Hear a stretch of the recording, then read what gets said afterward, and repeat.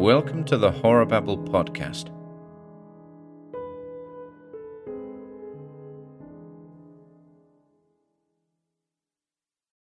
Drowned Argosies by Jay Wilmer Benjamin.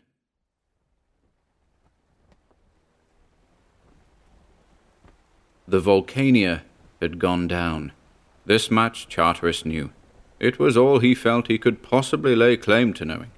Drifting 5 days in an open boat in the Caribbean Sea is not conducive to sanity. Not that Charteris was going mad. Far from it. But he couldn't understand the ghastly people who seemed to be trying to talk to him. They were sailormen. He knew it.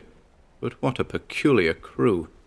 There were half-naked galley slaves with the great calluses still on their palms.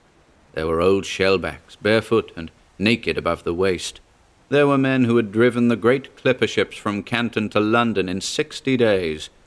And there were men like Charteris, who knew the intricacies of the great liner's guts. They were trying to talk to him. Then Charteris shook his head. Dead men can't talk. The sun beat down. The brazen sea reflected it. Water, water, water. That was Charteris's sole thought. Finally, one old shellback, whose gaunt figure betokened great strength and greater endurance, beckoned him, and Charteris heard, "I say, matey, don't worry. Who do you want to sign on with?" "What do you mean?" asked Charteris. "You can't—" The old shellback laughed, and Charteris shuddered. It is odd to hear ghosts laugh, and Charteris knew these were ghosts. Where else could men have come from in all that dying sea? "Think we're dead, don't you?" said the shellback. "Well, we ain't.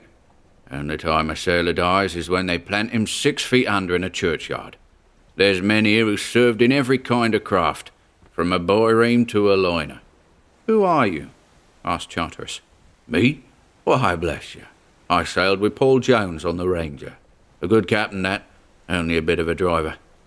"Paul Jones? Why, man, he's dead nearly 200 years. "Not quite that," said the old shellback, and laughed. "Ah," thought Charteris, "I must be going mad." "Not quite that," said the old shellback again. "Now you take Petrus here." And he waved a hand toward a squat, hairy, half-naked man. "He sailed with Quintus Maximus when they stripped the Mediterranean of the Carthaginian boats." Petrus grinned and gabbled something. The old shellback translated. "He says it was a hell of a good fight, and you should have seen 'em scatter when the boy-reams came." "What? Served under Quintus Maximus? Why, man, that's 1900 years ago. Nigher 2000, but what's time? What's time?" And he spat. That, thought Charteris, was the ragged limit. He must be mad. There was silence once more, until Charteris leaned his head against a thwart and began to cry in long, racking sobs. The shellback reached over, and Charteris shivered at the touch of his hand.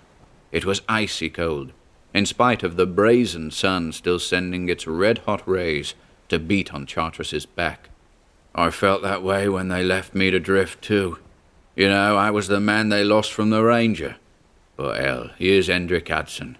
Want to talk to him about drifting?" "No," said Charteris. No. A voice broke in, a deep voice, vibrant with sympathy. "Poor youngster. They all feel that way just before they sign on. Myself, I felt it too." "Who are you?"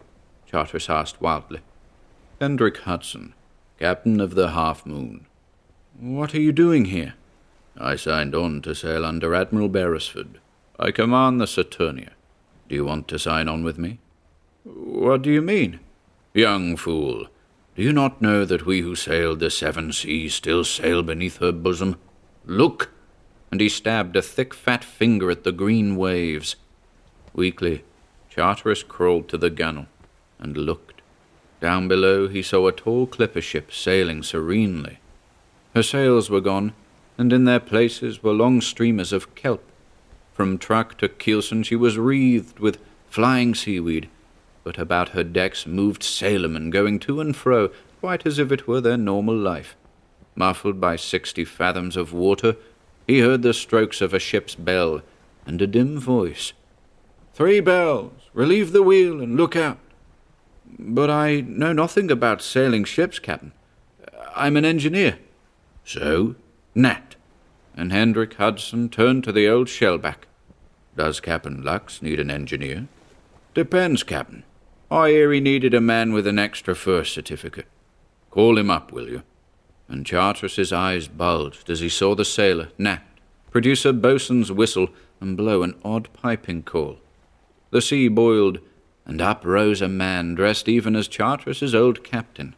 The 4 gold stripes of a master mariner shone as they had in the days when Captain Lux had proudly trod the deck of the Titania.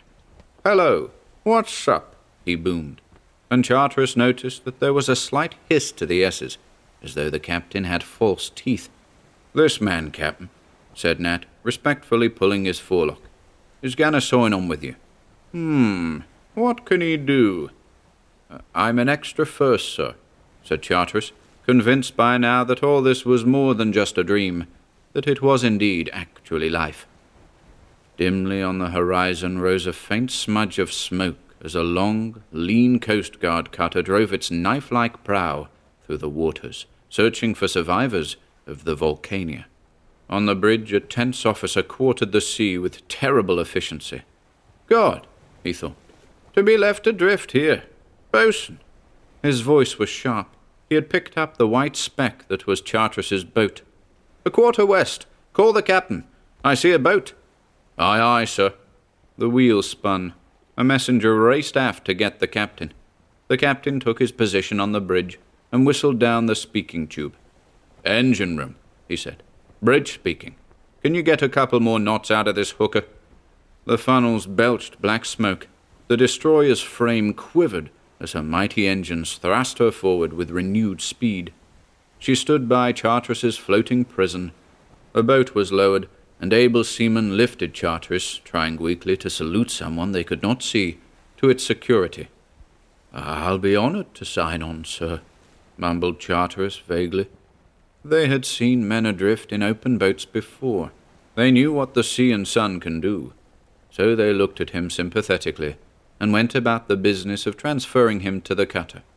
Tenderly, the hard seamen carried him below, still talking of things they did not understand, of drowned ships, and that ghastly whistle on the Saturnia. Charteris gazed wildly about him.